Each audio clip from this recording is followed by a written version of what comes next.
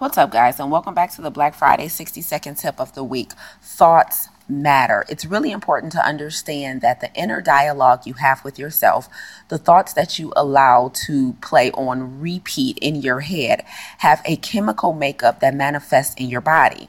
So it's really important that you're telling yourself a good story about yourself. The story you tell yourself about yourself will literally determine your outcome, your day, how things manifest in your life.